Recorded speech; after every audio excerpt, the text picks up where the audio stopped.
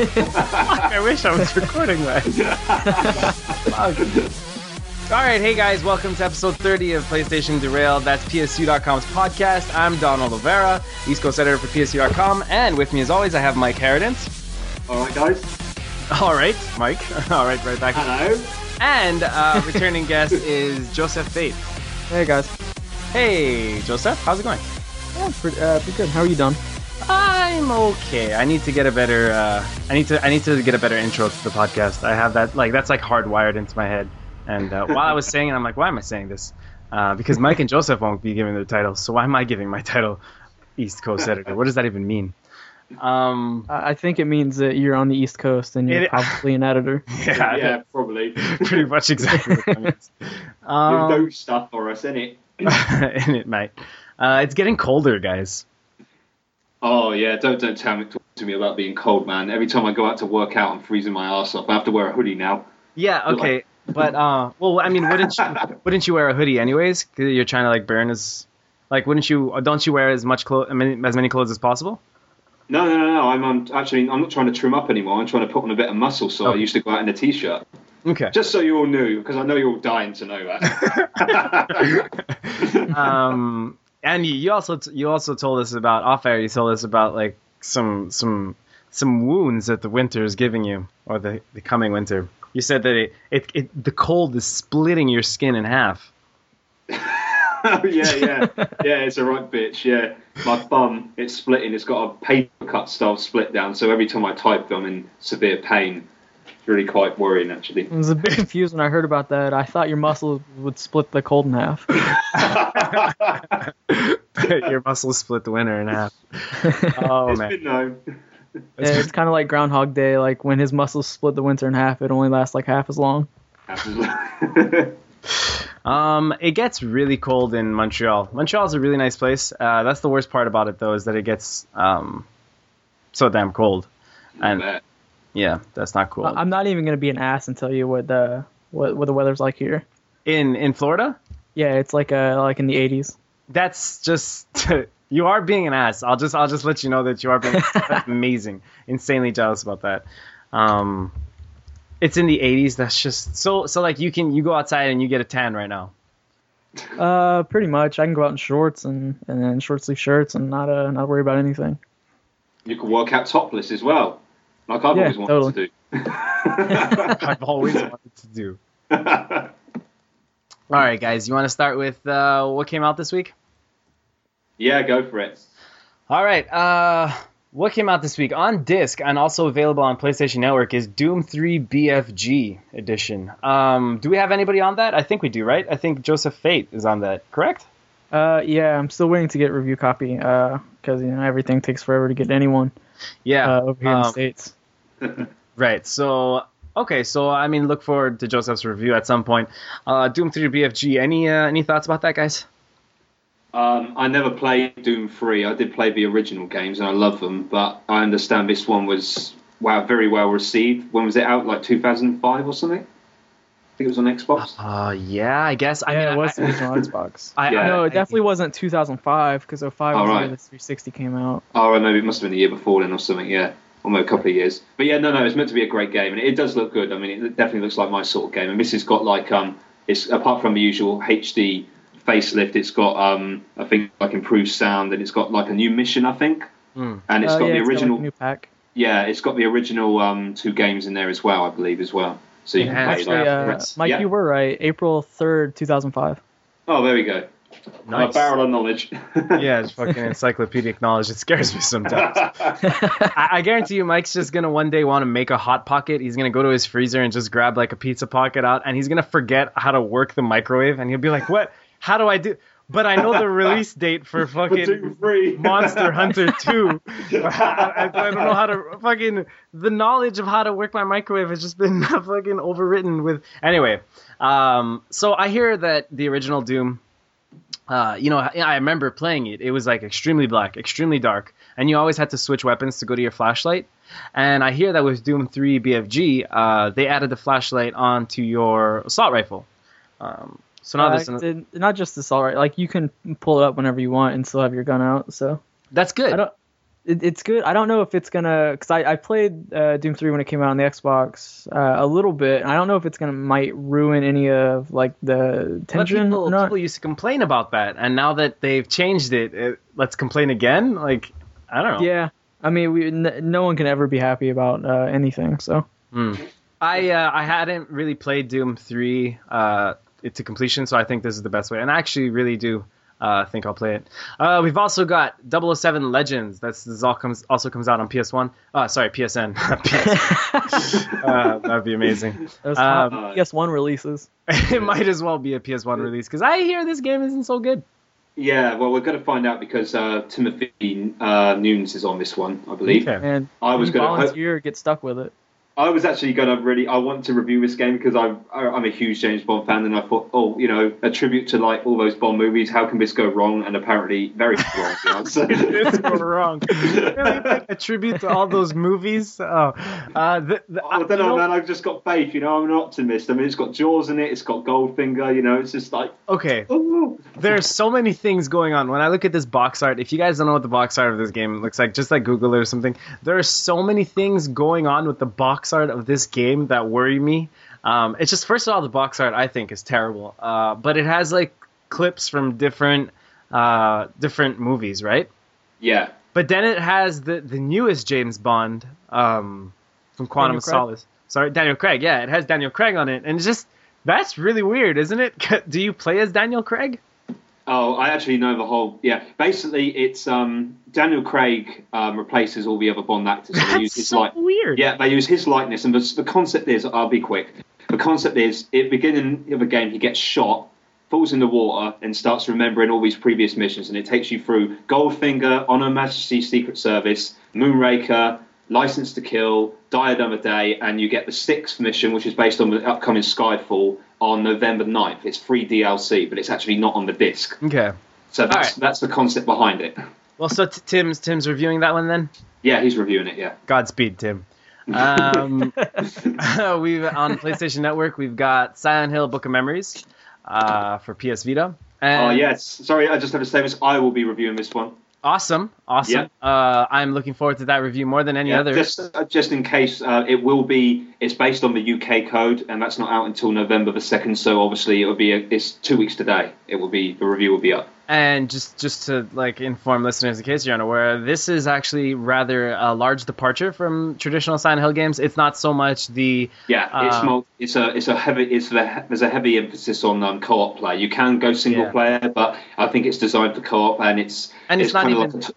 It's not even about. Well, I cut you off, so thanks for letting me carry on, you polite bastard. But it's not even about the psychological horror anymore. like Silent Hill, kind of like trying to just freak you out and creep you out, and you're alone. It's about like multiplayer, right, Mike, and like puzzle solving and. Yeah. You battle there's still got the enemies in there, but it is more about solving puzzles and just fighting giant bosses and stuff. It's more of an straightforward action take on Silent Hill rather than being more about the kind of like the slow stomach knots in tension and all that kind of stuff.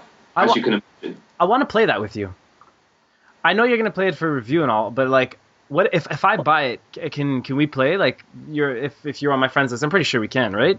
Like, if you were to get review code, you'd have to test out the multiplayer anyways. It's $40. It might be $40 too expensive, but I'd still like to try it. Anyways, we'll talk about that more after. Yeah, cool. We've also got. I'm kind of thinking about maybe.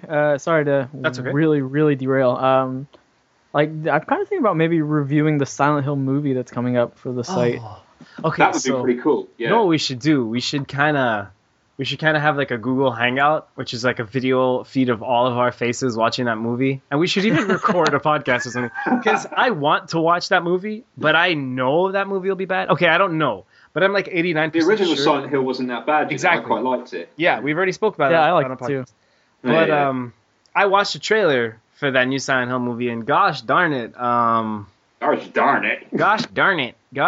I don't know, man. I don't know. I don't know.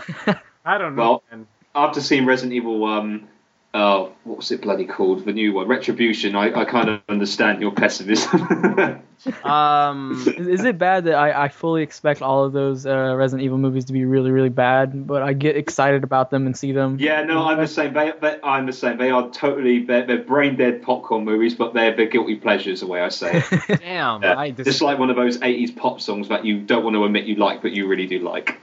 In my case, it's Jason Donovan. We won't go there. Too much information, man. But the Resident Evil movies, I wish it could be like that kind of guilty pleasure for me, but just no, it works out. I just get furious. I just get very angry. They totally rape the franchise lore completely, don't they? Oh my god! Oh my god! At least Silent Hill adheres to the Silent Hill lore a lot more than Resident Evil does. True. Man, the ending to the new Resident Evil movie was such a gave me blue balls. It was. I didn't see it, but you think we should talk about it? I mean, the entire movie was like. I think Michael probably backed me up on this, but it was build up for an ending that didn't happen. Like it's like, oh man, this ending that you really want. Yeah, you're gonna have to wait a couple more years to the 6th movie. Fuck you. Yeah, it was one of those deals. So like. Yeah. I mean, if you get angry with the Resident Evil movies, I guess there's no really no point, no big problem in spoiling it, right? I get angry with them, but then Mila Jovovich appears with almost nothing on, and I start to feel a bit better. Speaking of Mila Jovovich, I mean, I don't think we should, Joseph. It's still relatively new, I guess, so maybe that's listeners. True. Yeah, I don't care. We could talk about it off air, but Mila Jovovich. Speaking of Mila Jovovich, I watched the Fifth Element the other day, and. That's a fun movie. If not only for... anyways, look, we're so derailed. Let's get back to this list. We just need to finish this off. We've also got Dokuro for PS Vita. Don't ask me what that is. We've got Arkido Series 03 Pixel. Wow. We've got Of Orcs and Men. We've got Jeopardy. And Wheel of Fortune. We've got a mini in Break Quest Extra Evolution and a PS2 classic. And... this is a PS2 classic. This is a gem that shan't be forgotten. The Chronicles of Narnia, The Lion, the Witch, and the Wardrobe. I've been waiting for that for ages. Yeah. I'll tell you how happy I am. So that's going to be out for $9.99. Make sure to pick that up and play only that. Don't expect a review on PS2 anytime soon. So any thoughts about any of those games I quickly mentioned and just didn't elaborate on at all? I think I pretty much said everything I can on all the games. The latter ones I have no idea about at all. You know what I want to say? What? I want to play Dishonored. Yeah, me too. I do want to play Dishonored. I really do. Yeah, I admit that. Adam's review totally piqued my interest. Joseph, have you had a chance to check it out? I just started the second mission in, so it's not super far, but. If you play that game stealth, like it seems like it's going to be a long game. And okay. And you're playing on 360? Yeah. And can you talk about like the visuals? I heard like visuals on that game weren't so strong. I mean, it's not a super impressive looking game. It's more of a game that you like technical wise, but like the art style is super appealing to me. Does it look like it looks like BioShock, right? Like people look like kind of cartoonish, kind of like BioShock. Yeah, totally. It's got like a steampunk vibe to it. Yeah. So maybe if you're into that aesthetic, it'll appeal to you a lot more. But characters are like cartoony, so like the faces are kind of odd in the cartoony way. But overall, like I really like the style. Cool. All right, guys, let's get into news. Sure thing. So first up. Sleeping Dogs getting new zombies and vampires mode for Halloween. Square Enix has announced that the next batch of post-launch content for Sleeping Dogs will add zombie triad members and Chinese vampires into the mix. Unveiled at New York Comic Con over the weekend, Nightmare on North Point will arrive just in time for Halloween in US on October 30th and will likely hit Europe the following day. Pricing for both territories has yet to be announced. So, zombies and vampires. I think that's a good idea, seeing as Undead Nightmare was awesome. Undead Nightmare was awesome. I think that's a good idea. I like the whole Halloween. Halloween's my favorite. Jeez, I'm blanking on the word. Holiday. Holiday. Oh yeah. Every year I say I'm going to do something for Halloween. I say I'm going to bleach my hair blonde, get my leather jacket and boots, and dress up as Spike, and I never do. God damn it, Mike. Do it this year. Bleach your hair blonde. Yeah, then I'm going to have dark bushy eyebrows and bleach blonde hair. It blonde. Just keep it blonde. I like that. I like when developers do like something for Halloween. I find it's really fun. Halloween's so much fun, and I love when games embrace that. So I'm behind this. Even though I haven't played Sleeping Dogs, Square Enix gets my vote of yay for this. You guys? I mean, what was last year was the Infamous one, right? Oh, that was fun.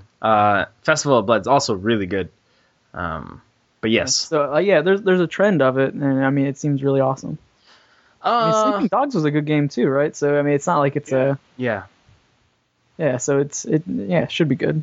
Black Ops 2 Season Pass has been outed? Call of Duty Black Ops 2 will be supported by a Season Pass, allowing access to 4 epic DLC packs, according to the series' official UK website.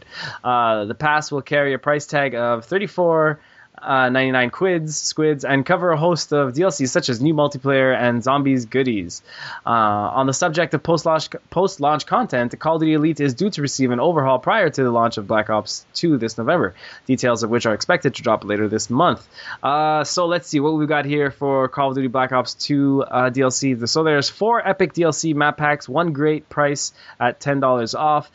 You get 4 Call of Duty Black Ops 2 downloadable content map packs delivering a variety of new content, including multiplayer and zombies, playable content.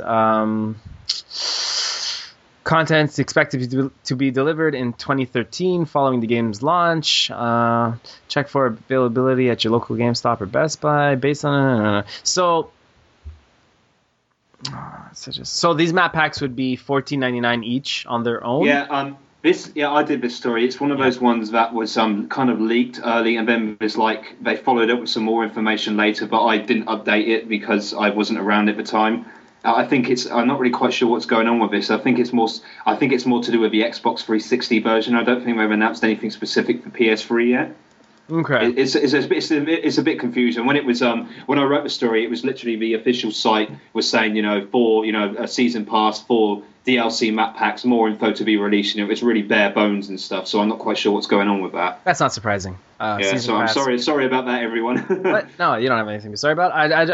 That's not surprising. I mean, season pass for Black Ops 2. Of course that was going to happen. I mean, it corners their market for people who don't want to pay $50 a year for Elite, but still want to get everything. True, I guess. Yeah. But geez. Anyway, speaking of games we're looking forward to, Devil May Cry DMC. There's a demo that's been confirmed for that. So, playable demo has been announced by Capcom to be released in early 2013.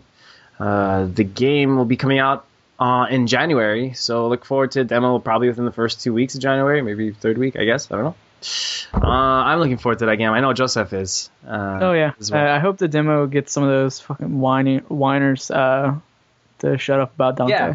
Yeah, seriously, exactly. Or even just like, I can't wait for it to be a thing. I can't wait till we look back and laugh and be like, hey, remember when people were giving Capcom so much shit for handing this game over to Ninja Theory and kind of... Hey, I was one of them. I'm not going to lie. I was pissed at first. I'm not going to lie because I love Devil May Cry, but I've got over that now. And anyway, he goes back to his old look when he turns into Devil Mode or whatever. Spoilers. Yeah. And I think the gameplay, it looks a lot to do with the city looks a lot more interesting than the previous one. So definitely I agree with that, Joseph. I played it at E3 a lot. I had a really good time. Definitely the best combat and the best gameplay that has come from Ninja Theory, in my opinion. I think it outshines Heavenly Sword and Enslaved by a long shot. It's really fun. The action is really fluid. It feels like a Devil May Cry game, but with that Ninja Theory touch. So cutscenes are gorgeous, and the story seems like a lot of fun, and it's in its own world a lot, you know? Plus Virgil and Mundus are in it, so that's cool as well. that was really awesome to hear.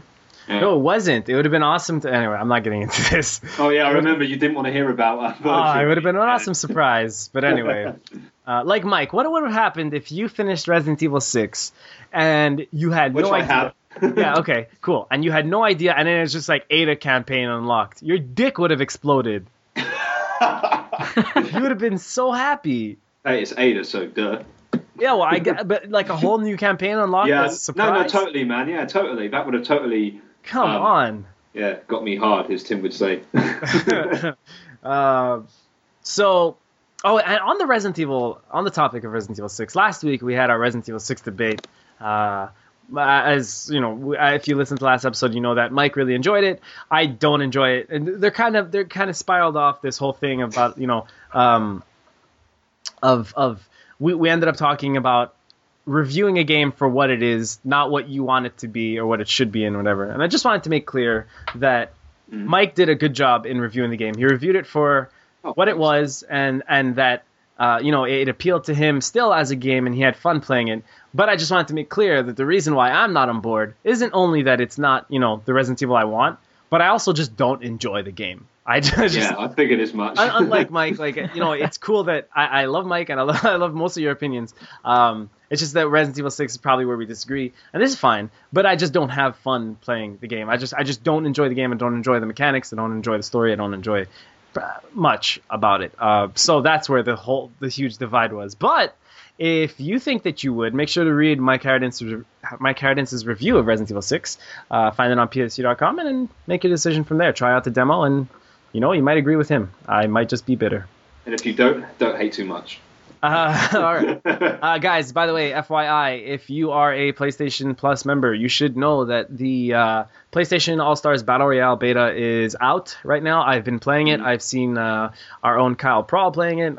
It's a way updated version of the private beta, and it's kind of buried in there until that new PlayStation Store comes out. It's kind of really always tough for me to find what PlayStation Plus has to offer. You kind of have to go through a lot of submenus.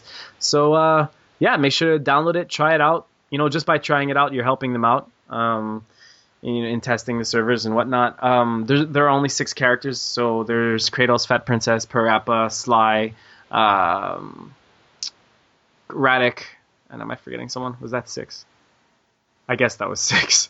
But it's fun. It's hugely improved from the E3 demo, so give it a shot. Sweet. You guys gonna try out the beta at all? I have never participated in a beta before in my life, to be honest. So I doubt it. I just never get around to it. Yeah, You've never played a beta in your life? No, I never get around to these things, man. I just don't. I don't know. In your whole life. Yeah, is that so weird? I don't know. You never. Yeah, it's pretty weird. Like you never downloaded like an early access, like I don't know, an Assassin's Creed beta. I know you like Assassin's Creed. No. The reason why is because I never really got into the multiplayer. I've only just literally started Brotherhood on multiplayer, which annoyed me because I couldn't turn the microphones up because I can't stand voice chat. Yeah. If we can get a PSU group going, I'll jump in the beta. Like I'm not gonna go off and play by myself though. What's fun about this is you can actually invite a friend. Like in the private beta, it was just you're paired up with whoever the hell. But now you can play 2 players local. You can't go 4 players online just like yet, but you can play 2 players local going online, or you can invite a friend. So that's nice that they did that. Okay. Yeah. Next up. Need for Speed movie, ladies and gentlemen. Need for Speed movie casts Aaron Paul. According to Entertainment Weekly, actor Aaron Paul, best known for portraying Jesse Pinkman in Breaking Bad, bitch, will feature in the upcoming movie adaptation of Need for Speed. Specifically, Paul will take the lead role in the racing flick, which will be directed by Scott Wow for DreamWorks. Need for Speed film is scheduled to begin shooting in early 2013 and is penciled in for release on February 7th, 2014. So, Jesse Pinkman from Breaking Bad. Love him, hate him. He's going to be in the Need for Speed movie. I don't know that Need for Speed needs a movie. I am a huge fan of Breaking Bad and of Aaron Paul's acting. I love that guy, bitch, but I don't know that him being in Need for Speed will make that movie any better. Yeah, it needs more Vin Diesel. Yeah, Mike knows what's up. It needs more, less budget on the movie, more on the game, I guess.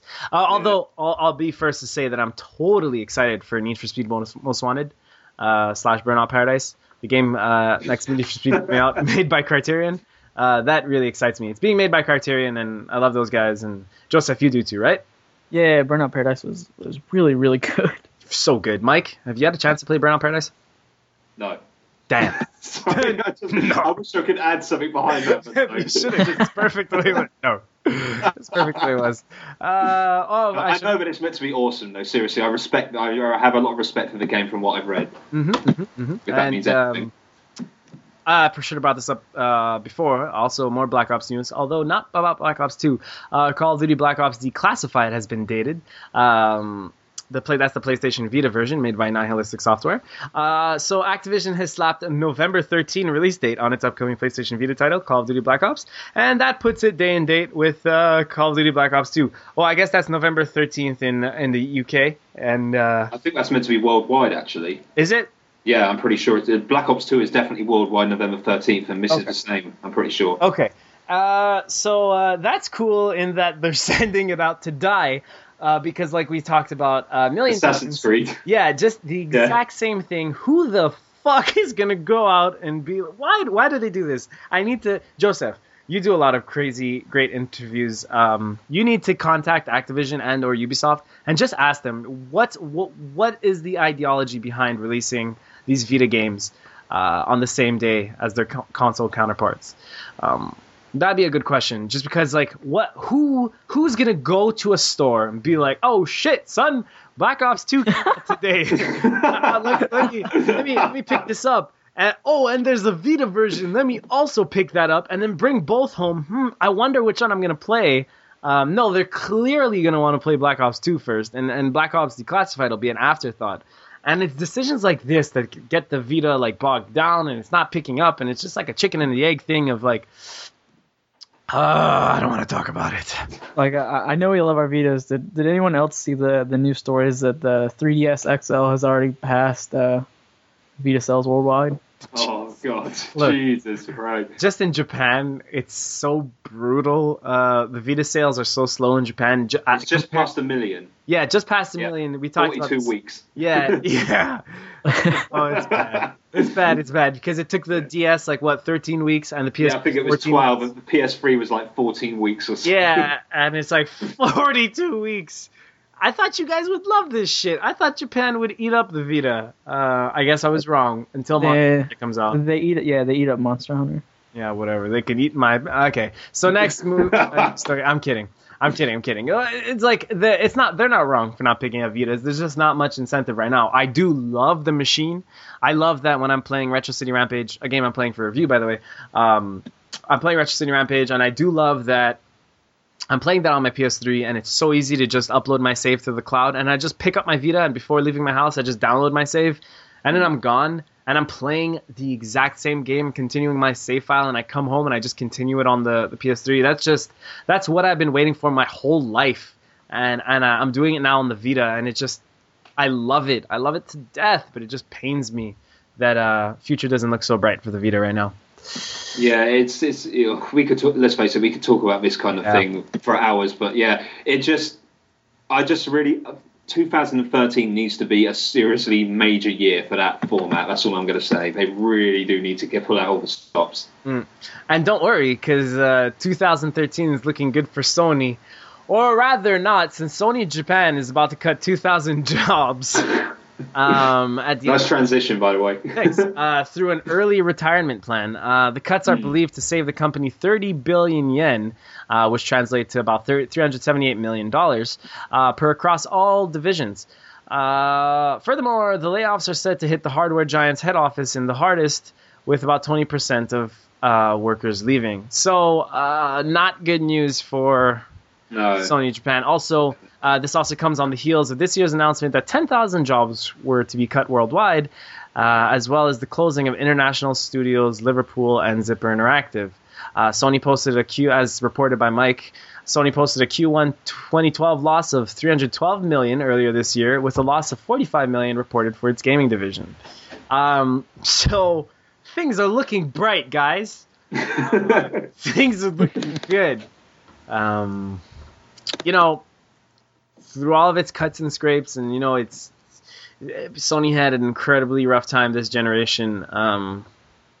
I mean, look, our listeners of this podcast and us, we were still enjoying PlayStation products. So it's not a case where Sony is floundering business-wise and also doing nothing good for the consumers, because it's unfortunate for them, but I'm still enjoying what they're doing. I'm still totally enjoying the majority of their strategies. I enjoy my PS3 every single day. Like I was just saying, I enjoy my Vita. It's just sad that future doesn't look so bright.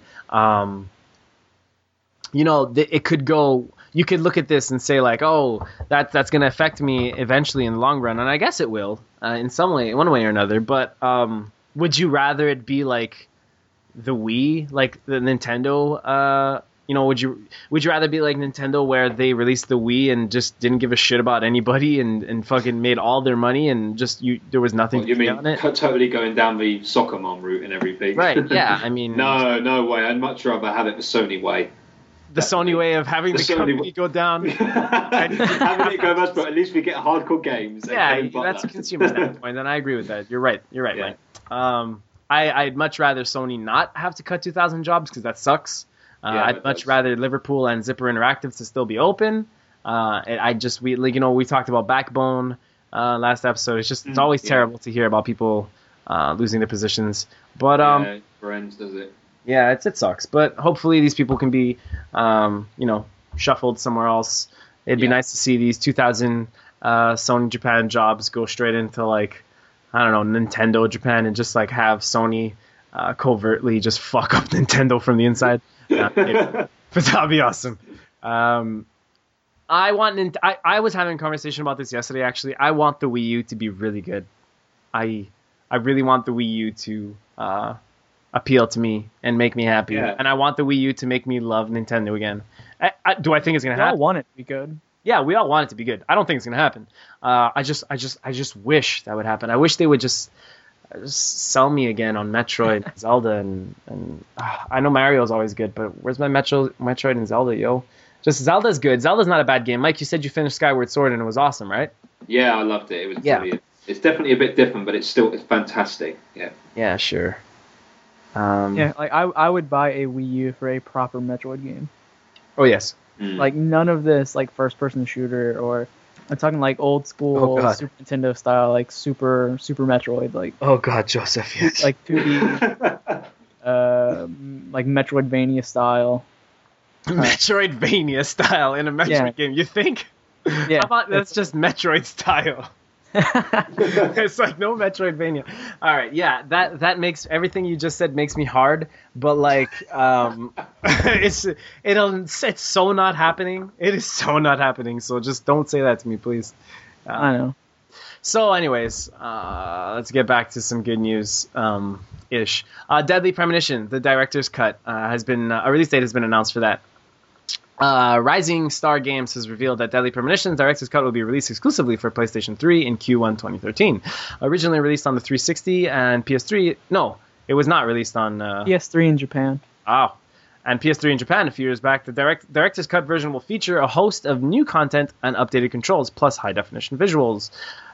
Specifically, this rejiggled version will incorporate a brand new scenario created by designer Hidetaka Suehiro, along with downloadable content and new controls that will facilitate an even better combat experience. Joseph, you're excited for this? Yeah, I got it because it was a real weird game. People like Destructoid. I think it was Jim Sterling gave it a 10 when it came out. It was one of the most polarizing survival horror games out there, apparently. Loads of people either loved it or hated it. Yeah, so it's... Wait, sorry, Joseph. Who gave it a 10? Jim Sterling. So, Chili? Chili, you gave that game 10? Oh my god. Callback. But anyways, Jesus, a 10? Yeah. He really the game has a lot of character. Yeah. So controls are garbage, and the visuals are like really, really horrible. But how did Jim Sterling become such a topic on Podcast Derailed? How did that happen? How did we're talking? This is like 2 episodes in a row we mentioned him by name. But it's really fun. The characters and then the setting are really, really unique, and I don't know. It's it's interesting. Cool beans. I guess I'll try it out. Mike, Deadly Premonition, Director's Cut, yay or nay? Survival horror. Yeah, I'm there. Survival horror. I don't know what the price point for the Director's Cut is, but when it came out in the States on Xbox, it was only like $20. You're only like $20.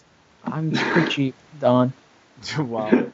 Buy me some drinks, and I'm all yours.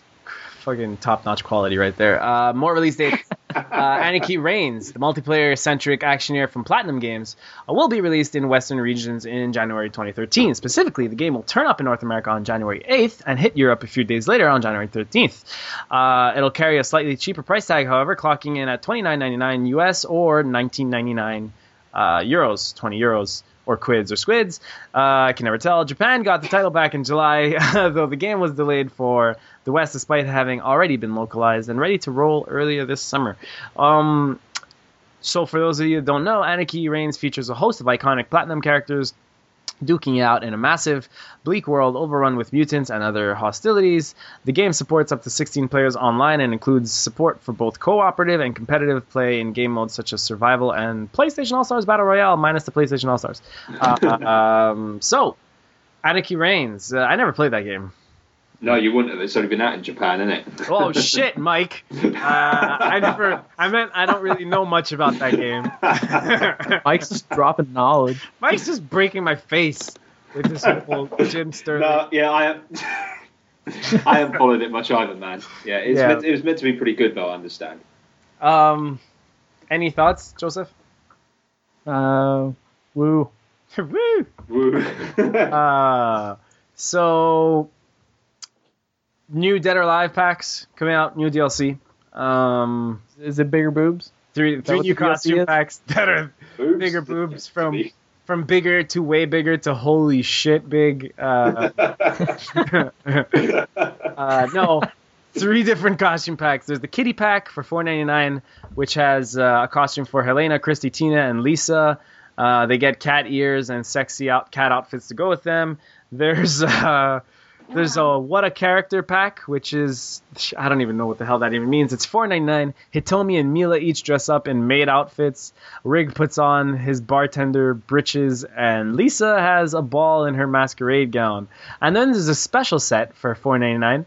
Kasumi slips into some comfy overalls. Lei Fang gets her signature panda shirt, and Hayabusa appears as a fiend version of himself, and Lisa gets sultry in a revealing black dress. Hold on. Lisa just now gets sultry? Really? So that's cool if you're into Dead or Alive, and from what I understand, a lot of people are. I heard that Dead or Alive 5 is a really good game. Then you might want to check out these super slutty DLC packs.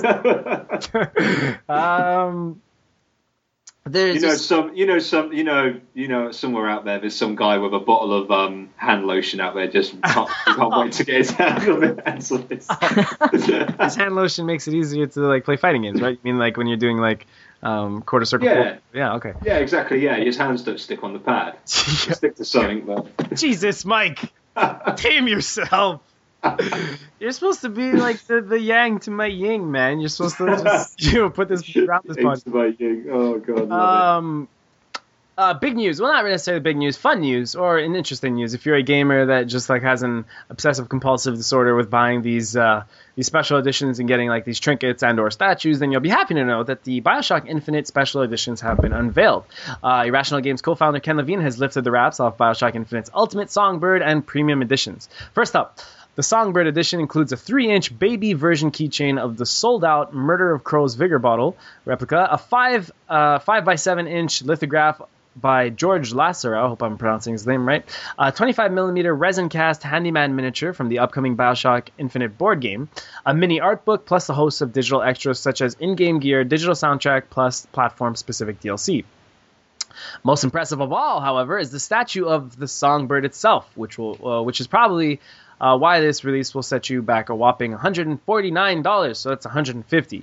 But like if Mike said, if that's too expensive for you, you can instead buy the premium edition, which includes all of the above minus the statue for $79.99. So holy shit, it includes everything except the statue, and it is like $70 cheaper.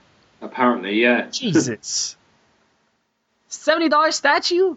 I'm having flashbacks to Skyrim's special edition with that bloody statue that just made. Oh, God knows how much was that? 150 or so? Yeah, about the same price. I don't know about you guys. I'm running out of room for statues. Yeah, same. I totally agree with you. Give some to me. I don't have any statues. I'll happily find space for them. I have so much space for statues. But yeah, and especially like if this is going to be an $80 statue, I can only presume that, like, 'cause I can see the picture of it. If you don't know what it looks like, head to psu.com. The post was on October 18th by Mike. You can see a picture of the BioShock, of the Songbird from BioShock Infinite, and it kind of has its wings kind of, extended on each side. It kind of looks big. I don't know. It's hard to tell how big this is, but if it's like really huge and really detailed, that could be nice. I think it's 9.5 inches, from what I remember. And what about the statue?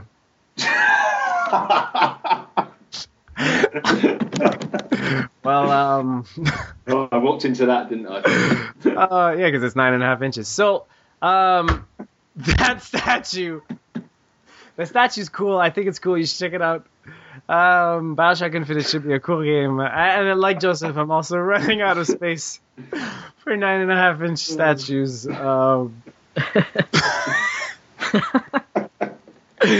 Sorry. Okay, so we've got some good news on games coming out and games maybe not coming out. So good and bad news. But let's talk about a PS3 price cut first. So, Mike, you reported this. The PS3 price cut is not likely for 2012, says an analyst. Sony is unlikely to slash the price of the PlayStation 3 this year, a number of industry analysts have said.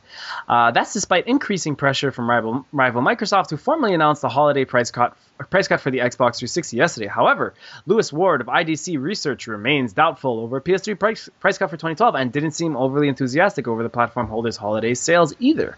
He says, quote, Sony dropped their console prices $50 in Q3 11, so I don't expect another price cut this holiday season. I don't think Sony will have a terrible game sales results this holiday season, but I also won't be surprised if they come in third when all is said and done, he told GI.biz. Ouch. Yeah, but DWR Research PJ McNeely reckons a price cut wouldn't have much impact on Sony's fortunes anyway, saying, quote, the fundamental question for Sony right now is how many incremental PS3 units could they sell at this point in the cycle if they cut price now? My opinion is that it likely wouldn't have a big impact for Sony this calendar year. He says again, quote, Sony is trying to minimize losses right now after posting terrible financial results in the past year. I think the solution for them right now are to be more focused on a slim PS3 with bundles. I think that's a fair point. Yeah. I think that if they're making some profit off that new super slim PS3, which we reviewed, by the way, we'll get to that if we have time. Yeah, I mean, price cut not likely for 2012. What do you guys think? PS3 price cut coming this year? No, I don't reckon. It's too late now anyway. There's only a couple of months left. Yeah. Having said that, Microsoft announced one, but at the same time, Sony, they got the PS3 Slim. I think if it was going to be a price cut, it would have been announced with the PS3 Slim. So it's not going to happen. I think if anything, they might announce for the States, maybe like a big Black Friday deal. Yeah, yeah. That's a good point. They always do something big for Thanksgiving. Yeah, but I don't think they're going to announce anything like long term.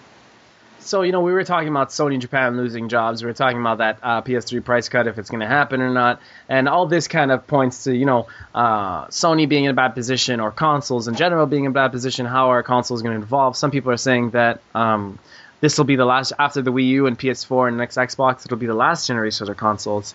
That's what some people are saying. However, Team Ninja boss, the boss at Team Ninja boss, he's saying opposite. Yosuke Hayashi, head developer at Team Ninja, has challenged the notion that traditional games consoles are going the way of the dodo and reckons that they'll be around for some time to come. Speaking with Xbox World, Hayashi drew comparisons to the movie industry, noting people still flock to the cinemas to catch a flick, despite the fact that you can watch films on your mobile phone or TV. He says, quote, I don't think consoles are going to disappear from gaming. You still have millions of people playing video games with a controller on a box in front of a TV. Just look at Call of Duty, for example. It's everywhere. There are millions of people playing it.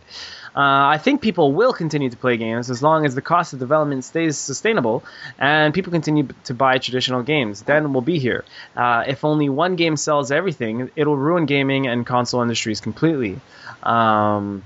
Like Mike said before, I think you can compare it to movies. Hayashi continued. People still go to the cinema after all this time. I don't know how long cinemas have been around, but it's not like cinemas are completely gone and everyone is watching movies on their TV or smartphone. Yes, you have those new mediums, but the old guy is still there, and I think it's going to be like that with consoles. I think they're just going to be around for a while. Now, what do you guys think about that? I think he's right. Yeah, I think he's got a good point. There's always going to be a market for consoles. I think the way we play them is going to. I think things are going to change in terms of a business model. I think there's going to be more. I think there's going to be more. It's going to go digital at some point. Obviously, I think box copies are eventually going to slowly transition to digital. But there's definitely going to be consoles there. There's no doubt about that. And there's no way this next one is going to be the last one. Right. So one more piece of good news, and then we got a piece of bad news. We'll try to do this rather quickly because I know Mike's got to go soon. Mike, how much more time do you got? I have 10 minutes, old boy. Okay, let's hit this hard. So Criterion plans to make another Burnout game, apparently. Yay! We were just talking about Burnout before, but speaking with The Guardian, creative director Craig Sullivan said that the studio feels there's plenty more to squeeze out of this racing genre, and it isn't done with it yet. He says, quote, "We'll make another Burnout game at some point. Obviously, as we're working on a Need for Speed, we're really thinking of good ideas that aren't right for this series. There are ideas that we're going to explore with Burnout. And we wouldn't be making Need for Speed or Burnout games if we didn't think the driving genre had a long shelf life and that we could push the boundaries." Now, I think that if anybody can push the boundaries, it's Criterion. The games are always fun. That's right. Not to say that, there's no room for simulation games. There always will be. I heard, Forza 4 or whether it's... or I know Forza Horizon is kind of straying away from the hardcore simulation, although it's still a bit in there. I think that there's always going to be room for, let's say, Forza 5 or Gran Turismo 6, whenever the heck that comes out. But Criterion just really nails the arcade racing game, makes it really accessible and really fun. Just so much fun to have with those games. He says, again, when we did Burnout Paradise, we did some motorbike DLC, and now everybody thinks that's what we're going to do, Road Rash, at some point. I had a lot of fun playing that game. I think bikes are fun. We might make a Road Rash game. That makes me very happy. But then we might make a game without vehicles in it. I mean, we made Black. I was lead designer. We might make a game about blowing the crap out of each other. And then he says, he ends it saying, quote, "But Road Rash seems like a good fit for Criterion." So that's a tease and a half.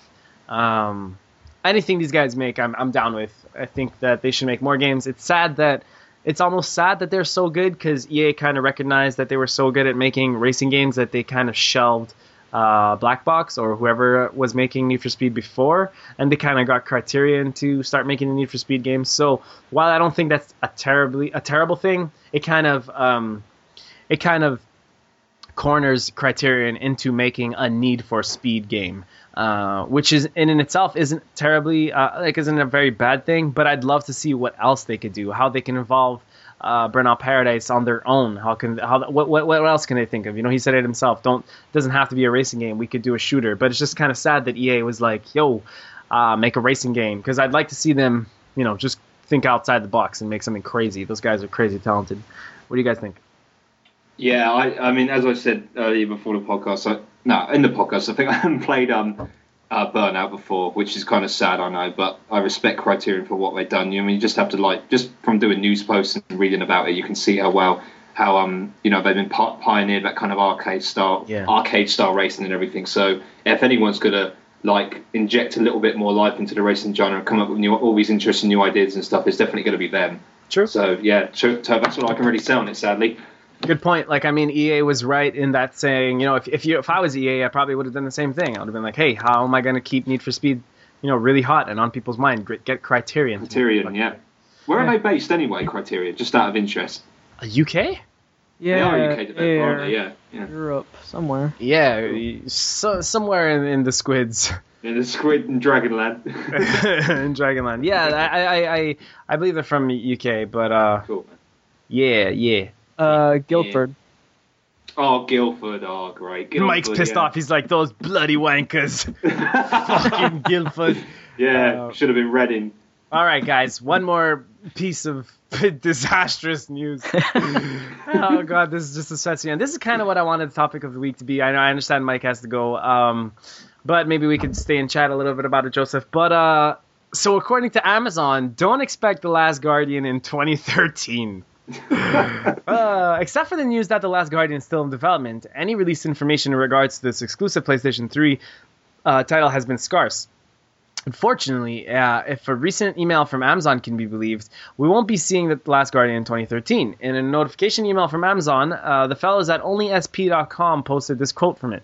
Quote, "We have received new release date information related to your pre-ordered video game in the order you placed on August 28th, 2012. This release date for the video game below has been changed by the publisher. We want to provide you with a new delivery estimate based on new release date. The Last Guardian estimated arrival date January 2nd, 2014. Granted, this isn't an official announcement, but since Amazon apparently received this information from the developer, we can't help but wonder if it's true. Once Team Ico either confirms or denies the news, we'll keep you posted right here at PSU. That is so troubling to me because I'm now playing through Ico. I still haven't gotten through it. I haven't had much time to play games this week. For some reason, I said this off air, but I'm just crazy addicted to documentaries on Netflix right now. It's like one of my phases again. But yeah, watching a lot of the BBC stuff, and it's a lot of fun. But so I'll get back to gaming soon. Especially, I gotta hit up that Retro City Rampage review. But yeah, just as I'm playing through Ico, and Shadow of the Colossus is next, and I'm starting to have conversations with a few buddies about how awesome these games were, and what they did, and what they do right, and then thinking about like where is this on PS3? Like why is this missing? And then just The Last Guardian, and what happened? I'm just so curious. What happened? I know Fumito Ueda left the studio at Sony Japan, but like what happened? What is going on? How can it be in such bad news? How can this game be in such like a bad position that we haven't heard from it or seen it in so long?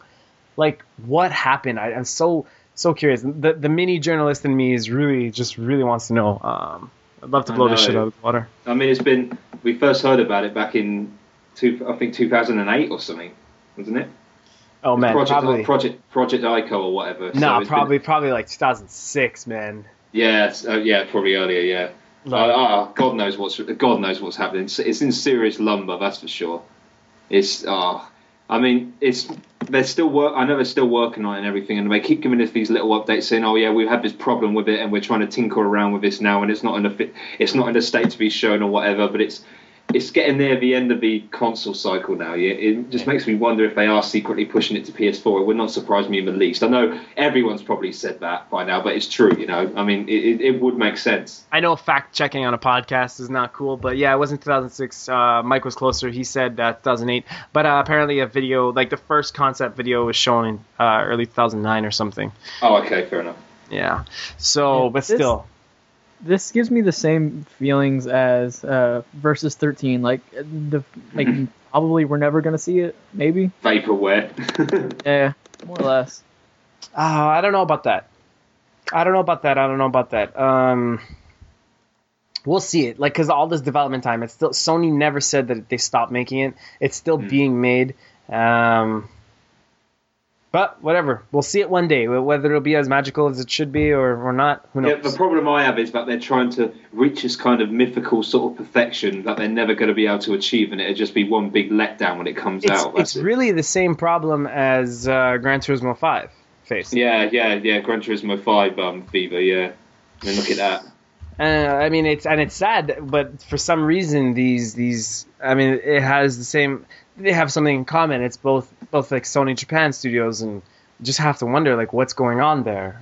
It's so some of these companies are some of like Sony's best, and I just really be curious as to what's actually going on there.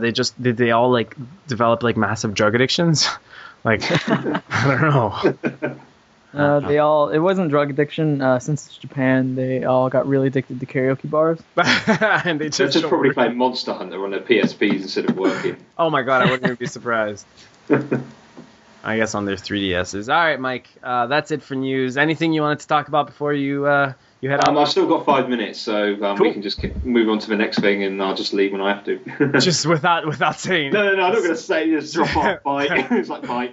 Okay, so let's hit up recent reviews. Last week, okay. So we've got. Oh yeah, I reviewed The Walking Dead. Okay, so Justin Griffin reviewed The Unfinished Swan, gave that a 9.0. Said The Unfinished Swan is a fairy tale told beautifully through the cooperative effort of the game's graphics, sound, and intuitive gameplay polished beyond belief. It's hard to believe that this Picasso is going for a PSN price. He liked the beautiful presentation that actually serves as a gameplay element. The game mechanic constantly evolve until the game ends, and as a moving story with interesting characters set in a unique world. He disliked the short lifespan. I guess he just means the game is short, and he disliked, while entertaining, none of the puzzles required much thinking. I really want to play The Unfinished One, haven't got around to it yet, but I will soon. How about you guys? Yeah, but I'm interested in that. I know it. I think I'm going to play that this weekend. Sweet. Yeah, I think it's out early for PS Plus members. It's $15. I heard it was kind of short for $15, but that game has interested me since E3. Joseph, any interest at all in The Unfinished One? Not so much, no. Cool.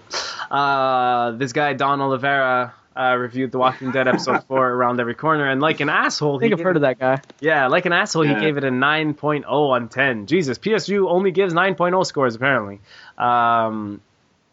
So there's a lot of going around. I said that in the most eerie and unnerving episode yet, Around Every Corner leaves you on the edge of your seat, thinking, "Please don't let it end now." And just like a great TV show's penultimate episode, it sets up what should be an emotionally explosive conclusion. I can't even read my own words. It should be an emotionally explosive conclusion. I loved that it's hard to ask for a better pre-finale setup. There was plenty of memorable character-defining moments. The presentation issues seem to have been dealt with. Things that I was really scared of before. I disliked, however, that it's only at its best after the first half or so, which is a minute complaint because, these games aren't long anyways. It's like 3 hours long, so the first hour or so is a little bit slow-ish. Some stuff happens immediately right when you start, but then, nothing really happens for a while. Joseph, have you played episode 4 yet?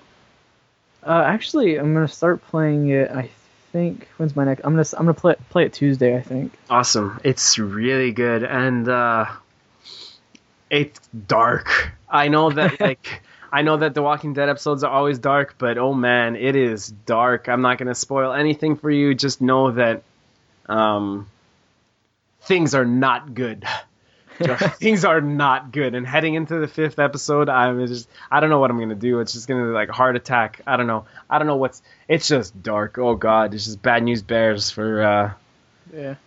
I can't wait until after episode 5 comes out. I really do want to do like a kind of like round table from all of us at PSU played it, and maybe try and get one of the Telltale guys on. Yeah, totally. That'd be, that's kind of in the plans right now. But in case we haven't never talked about it before, we're planning on, once all 5 episodes are out, like Joseph said, doing a Walking Dead cast, and maybe having someone from Telltale on, and just having all of us on talking about our experiences, differences, and what happened. And I'm sure the ending of episode 5, just from what episode 4 is setting up, episode 5 is just going to be just explosive, and it really is the best. And I'll say right now, I said it's one of the best before, but right now I think it's the best example of episodic gaming this generation.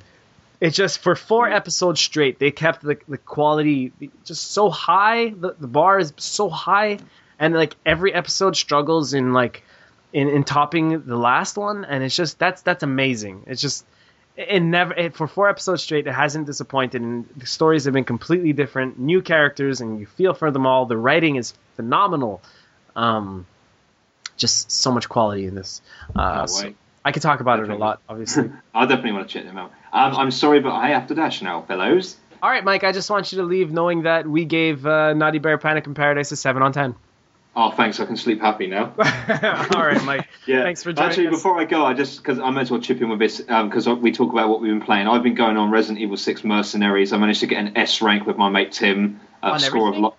No, just we've got it was Jake and Helena on the Urban Chaos level. We got like 500,000, like a 129 combo. which is seriously awesome. Yeah. I finally started Skyrim at last. I haven't got far on it, but I loved Oblivion and I'm loving this. But it's Skyrim. It's so overwhelming. It's so hard to form a proper kind of view at the moment. But I'm loving it so far, and been doing a bit of Tekken Tag 2 online. So that's just about it, really, for me.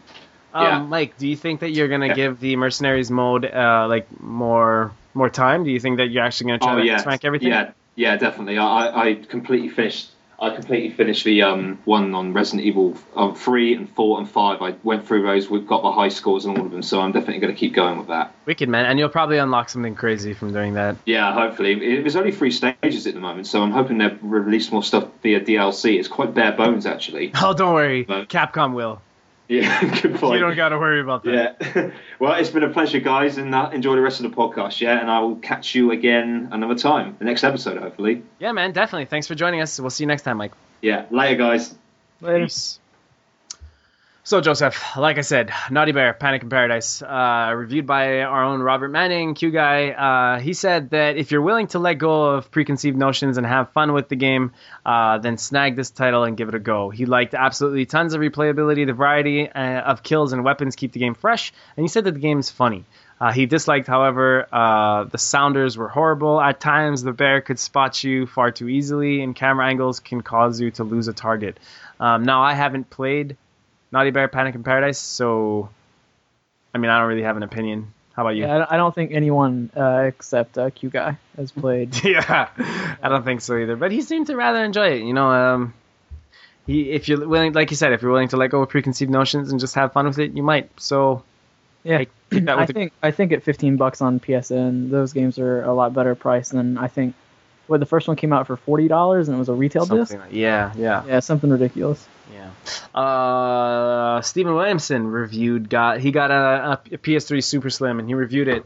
He gave it an 8.0 on 10. We usually, reviewing hardware is hard to do, but he has an in-depth write-up of, the new PlayStation, its pros and cons, and he says, the hardware is as good as ever and the software library is now comprehensive.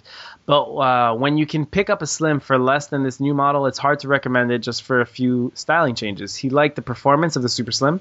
It's as good as many of the PS3 models, and there's a massive games now to choose from. The smaller size means you'll have more space in your TV cabinet, and a large 500 gigabyte hard drive is perfect for the massive games, movies, and music that you'll want to store. He disliked, however, the top-loading tray. He said it's flimsy and feels clunky to use, and that it's more expensive than the Slim, yet feels like you're getting less value for your money. Now, if I'm going to put my 2 cents on this, I don't like that new PS3. It's not bad. It's just not. I don't like it more than the Slim.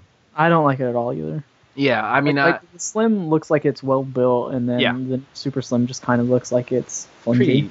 Pretty just cheap. And I guess that's what Sony's trying to do. They're trying to cut costs, save money, make profit, and that's fine. That's what they need to do. I'm not upset at them for releasing this. It's in no way affecting me, but I'm happy with my Slim. In fact, I'm even happier that I don't like the new model because, let's say usually when a new redesign comes out and you're like, oh shit, I want that. It sucks that I have mine and I wish I had that one, but I don't feel that at all. I don't feel buyer's remorse at all for the new Super Slim, so that's cool. Oh yeah, totally. I definitely, if I had the option, I would get the regular Slim over the Super. Me too, and I recommend that to people as well.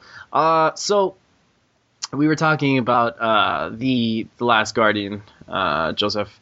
What do you think is going on? It's a larger discussion. Obviously, we don't have to get into it.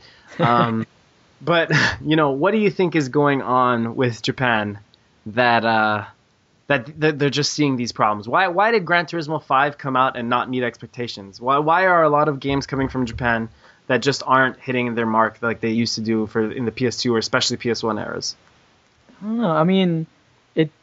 Maybe the transition to an HD machine was a little bit more difficult on them than it was on people in the West. Okay. It's actually kind of obvious considering all the. Actually, I take that back. I think. I don't know. It seems like they really just have a lot of management issues with meeting maybe deadlines or something like that.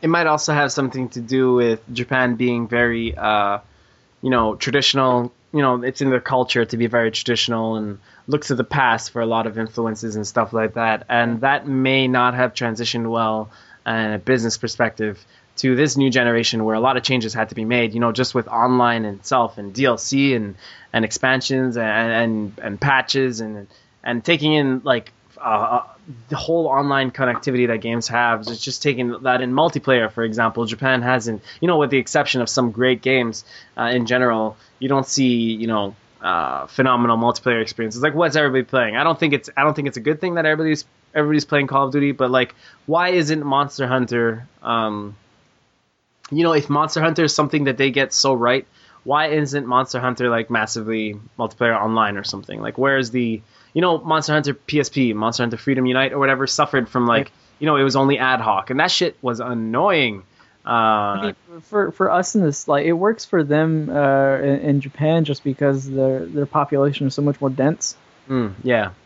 But yeah, in the States, I think that's what kind of killed the game. Like, you see Capcom complain about sales not being up to par in the States for Monster Hunter. I mean, well, obviously the main draw of that game was the 4-player co-op, and we couldn't do it. Like around me, I think I was the only person I knew with a PSP. So that's why they didn't take off in the States. But yeah, Japan's never been super great at multiplayer. Okay. Okie dokie. I mean, it's just sad because I'd love to. I don't know why Famitsu Ueda left that team. He was. Do we know what he's doing now or no? No, he got into the industry. He was like an artist, like literally like an artist, like loved art, like museum art and stuff like that, paintings and stuff like that. And he got into the video game industry because like video games, he said that they really inspired him, and he thought that they were like the future, and he thought that that's where art was and art could be found and where art could be produced, and that's what he did. He went on and made Shadow of the Colossus and Ico, and then he kind of put that studio on the map, and everybody had so much respect for them, and then we don't hear much from Last Guardian, and then he just leaves. He just leaves. I would love to know what happened there. We never really found out. It's something I'm sure Sony's guarding that information, like being very tight-lipped about what actually happened there, whether or not he got fired, whether or not he left on his own terms and said, fuck this, you guys aren't giving me what I want. Who knows? Who knows? So, one thing we actually forgot to talk about before we talk about what we've been playing,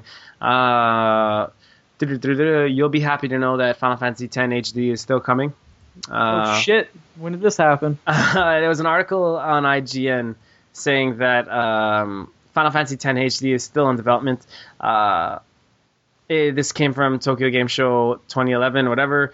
The Tokyo Game Show 2011 revealed that Final Fantasy X would be getting the HD treatment, but since, we haven't heard a lot about it, and I know you've specifically been worried about this, but it's basically been, reconfirmed that the title hasn't been abandoned. It's going to be a cross-play Vita game. 1UP notes that at TGS they spoke to an unnamed Square Enix employee that said the game is still in the works.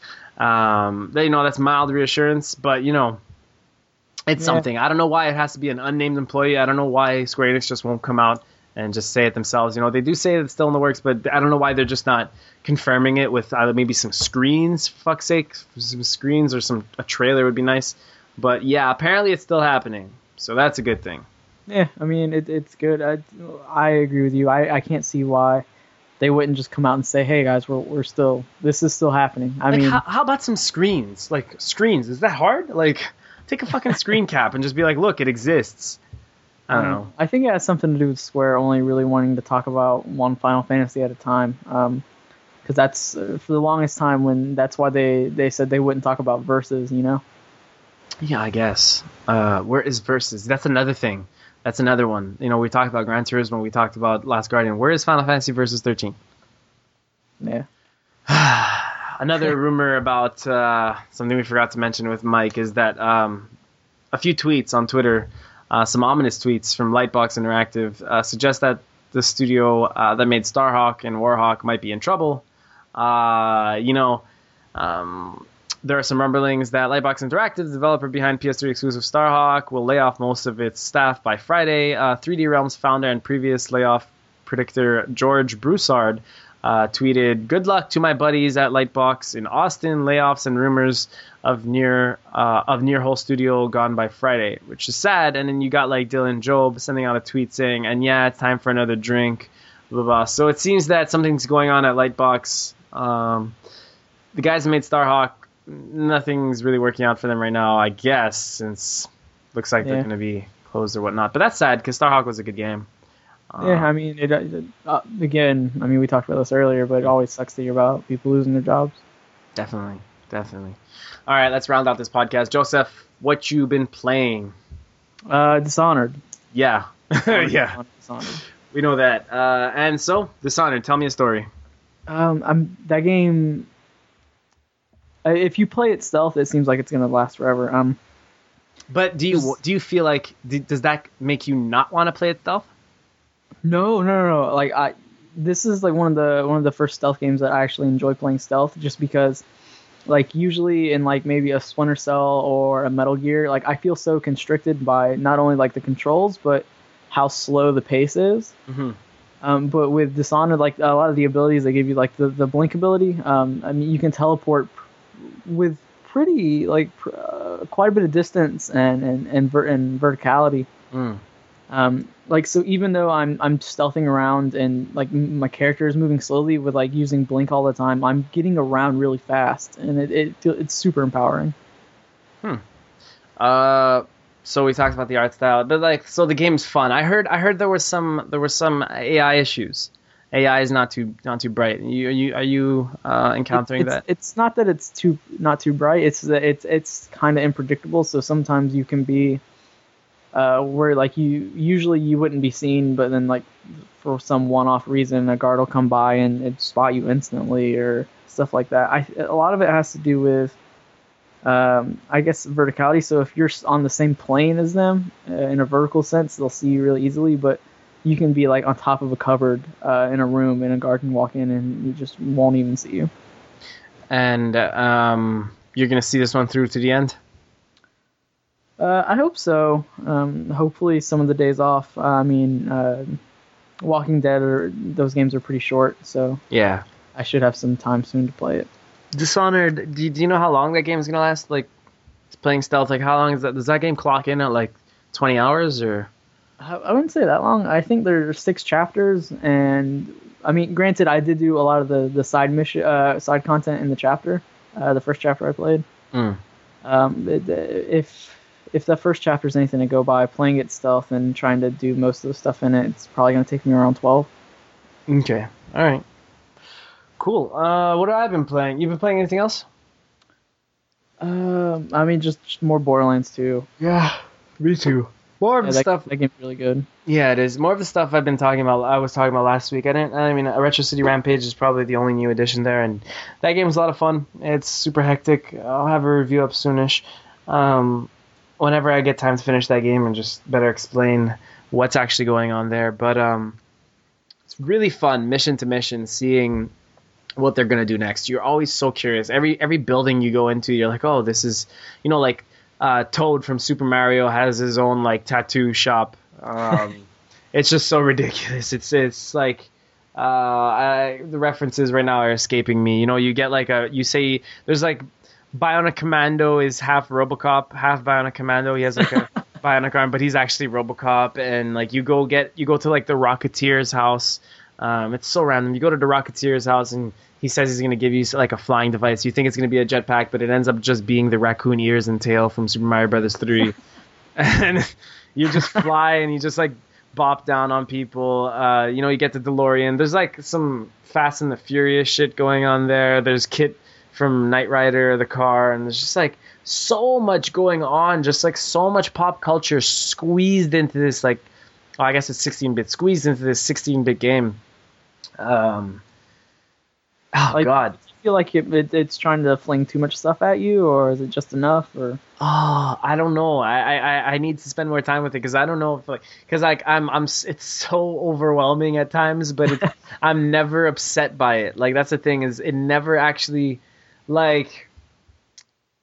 I'm trying to hack a computer and Rob, that NES robot, is like kind of attacking me, and it's just like I don't know why it's happening, but I know that it's Rob, and that's so awesome. I don't know. It's like all these references. It's like it rewards you for being a gamer, and the more games you played, especially old school games, it rewards you for that. It's got great like chiptune music, like 8-bit style music. It's just like it's got like radio stations, like just like GTA does. So you're kind of changing. Nice. Yeah, but it's crazy because like there's so many radio stations and they're all playing different music. It's just insane. And they've got like Epic Mealtime's got a mini game in there. There's a Super Meat Boy game. There's Bit Trip Runner in that game. Like you could go to an arcade and play these games. So it's like super meta. Have you gotten to any of the Metal Gear parody stuff? Yeah, that's like right in the beginning. So Snake shows up right in the beginning, and that's really cool because you end up playing like Metal Gear, the NES Metal Gear, like down to like how the map layout was like kind of all set up and like it's just so good. It's just you start the game and like in the first 10 minutes you're just whacked in the face with so many references and Snake's there, and it's just like it's crazy. You know, Game Genie is a character. Game Genie is a character, but he's suffering from Super Meat Boy-itis, and if you remember Game Genie, he's kind of like just some red dude, and it's pretty much they're saying that he's like Super Meat Boy because he has no skin and whatever. And then there's like Doc Brown from or whatever his name was from Punch Out, and he's like he has a bike shop that also has like a gym in it, and so he's like the coach that was riding the fat coach that was riding on the bike in Punch Out, and you have to go there to get a bike from him, but he also has an arena. And in the arena, if you look closely, it's Sub-Zero and Scorpion fighting against each other. It's just so ridiculous. It's so like there are winks and nods to gaming everywhere, and I love that about the game. But the gameplay itself, it's not bad. It's not bad, and for what it is, I think it's still great because it's only like a $15 downloadable title, and it'll last a couple of hours, and it has a bunch of challenges like with leaderboards and stuff like that. So I think that the game doesn't like overstay its welcome. I think it'll only last like maybe a couple of hours. You can kind of burn through it. There's a bunch of side quests, but there's a lot to see if you want to take that in. But I don't think that, you know, the game never forces that stuff down your throat. You kind of actively go out and find it. It's never like the game's like, hey, check this out, wink, wink. You know, they kind of do that to a certain extent, but for the most part, it's just based on how much you actually notice, you know? And then once you start noticing a lot, then it's like kind of like a mind fuck because you're like, Jesus, in this one mission, I've seen like 10 different video game characters, and that's kind of awesome. You know, that's kind of awesome. So I'm still playing more of that. What else I've been playing? You know what I've been wanting to play? Jet Grind Radio or whatever. The HD remake. Yeah, I've been wanting to play that. I never really got a chance to play it back then. And apparently it's cool. And I like the art style, and I like just the game. Yeah, the art style is really cool. I agree. So nothing else, Joseph? Just Borderlands? Yeah, I started the DLC. It's pretty interesting. Really? Have you finished the game yet? Yeah. Shit. The DLC has some really interesting characters. I mean, I guess you could say that about the entire game, though. So it's more Borderlands. There you go. True. I just got to a part in the wildlife exploitation. Oh man, yeah, I know. And I fought a boss, and it just broke my heart. That's what everyone I know feels about that. Like, who plays Borderlands 1. Terrible, and it's hokey, and it's super cheesy. But like, even though it's super cheesy, you're so hurt by it. I know. That was my character in Borderlands 1, Mordecai, the hunter or whatever. I just spoiled it. You spoiled it? No, you might have just by giving the character away. Oh, but I didn't really say anything. I mean, if you really look into what I said, yeah, but then you deserve it. But just play Borderlands. I'm not far in the game at all. I guess I'm level 20 whatever, but I mean, I finished the game around like level 32, 33, so really? You're not... So how far am I from the end of the game? It's kind of hard to judge just because it takes longer to level after each one. That happens, and then another major thing. Yeah, I think you have like one more plateau, and then you're at the end. Damn. It's like story beat wise. Okay, cool. That's not a bad thing. Yo, dude, I have a question. That arena, I forgot what it's called, the slaughterhouse. Yeah. Are there only 5 rounds, or is there like multiple levels of 5 rounds? Oh man, there's 2 arenas. Like, which one are you? Oh really? I didn't even know. I thought there was only one. No, there's one that is later in the game that you can get to, and then there's I don't remember which one. There's like something slaughterhouse, and it's like the side mission while you're doing it is getting kills with critical hits, so like headshots. Man, I don't remember. I think, yeah, I just don't remember. All right, cool, no problem. Yeah, Borderlands is fun. So have you played enough of what is it, Captain Scarlet's giant booty or big booty? I don't know what it's called. Captain Scarlet and her pirate's booty. Her pirate's booty, yeah, that's it. Have you played enough of that to get a good idea of like what's about, and like what does it add? What does it add new? Just more characters and new areas to go. That's about it. New guns or no? There might be 1 or 2 that are specific to that, but I haven't gotten far enough in it to really judge. Cool. That's the thing though, is like with Borderlands, it's so hard to judge if there's new guns just because there's so many in the first place. Yeah, I feel that. What do you think is the best class? I really want to touch the Necromancer. I haven't got to do that yet. Oh, to talk about overpowered. I played with one, and that robot is just stupid. It's not even that the robot is awesome, but she's also awesome. Like her gun damage is super high, and just the robot like heals you, destroys shit at a range, melees things, it tanks. It's just crazy. It's just crazy. Plus, isn't there an ability she has that every kill the robot gets, it gets an extra 5 seconds on the battlefield? Something ridiculous. That's I wouldn't be able to tell you, but that sounds as overpowered as she is. So yeah, she probably has that ability. But what about the 4 stock classes? I mean, who do you think is the most powerful of the 4? I don't know. I kind of feel like maybe the soldier is, just because the turret. Yeah. Once you level it up, is insane. Yeah, it is. The turret is really, really solid. I think that if you're a particularly skilled player, you can min-max the damage output on the assassin really well. So if you're getting critical hits, his damage is just through the roof.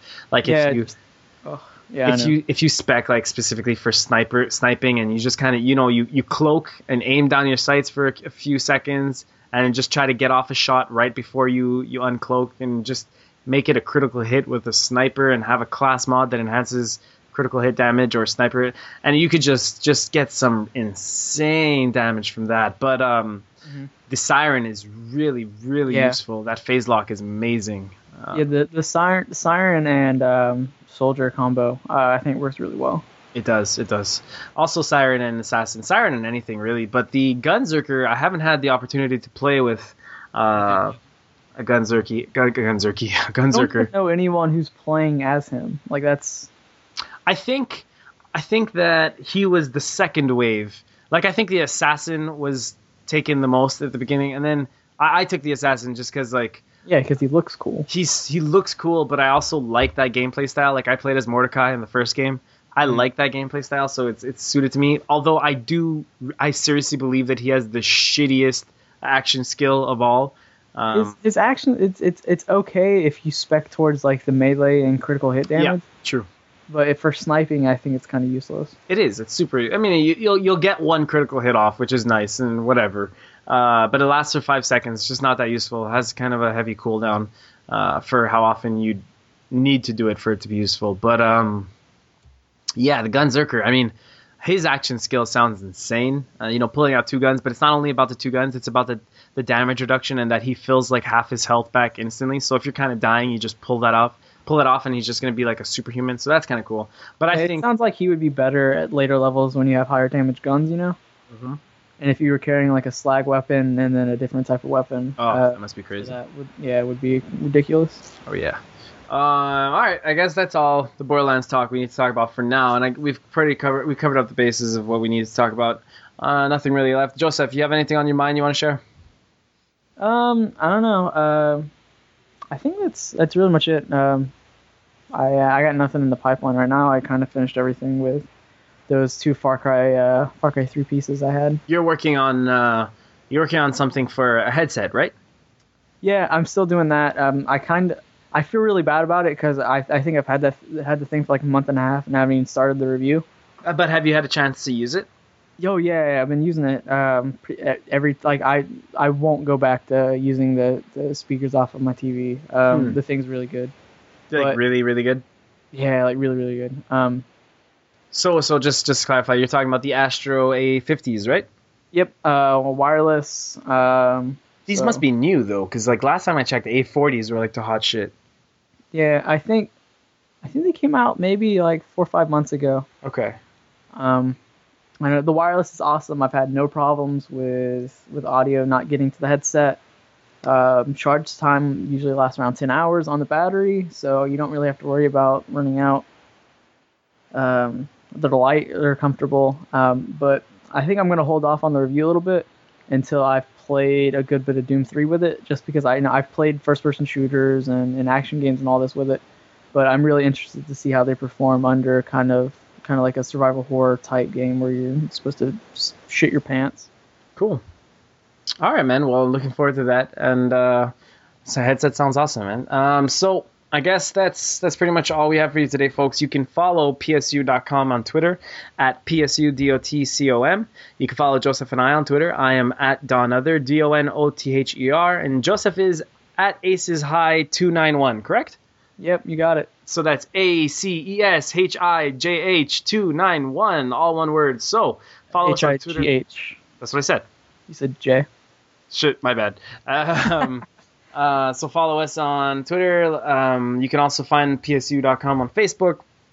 Make sure to find us on Facebook. Please, guys, I asked you guys a few times, but it's important now more than ever. Just if you have time, on the article where I posted the podcast, just follow our link to the iTunes page. Subscribe, please, and submit a review if you'd like. Tell us what you think about the podcast. If you have any ideas on how we could get better, if you really like us, just let us know. But it's important that you subscribe and review us. It'll get us higher on the charts, and we'll be able to do more podcasts for you, hopefully. So, guys, with that, I bid you farewell, and thanks for joining me, Joseph. Yeah, thanks for having me. Yeah, man. Next time.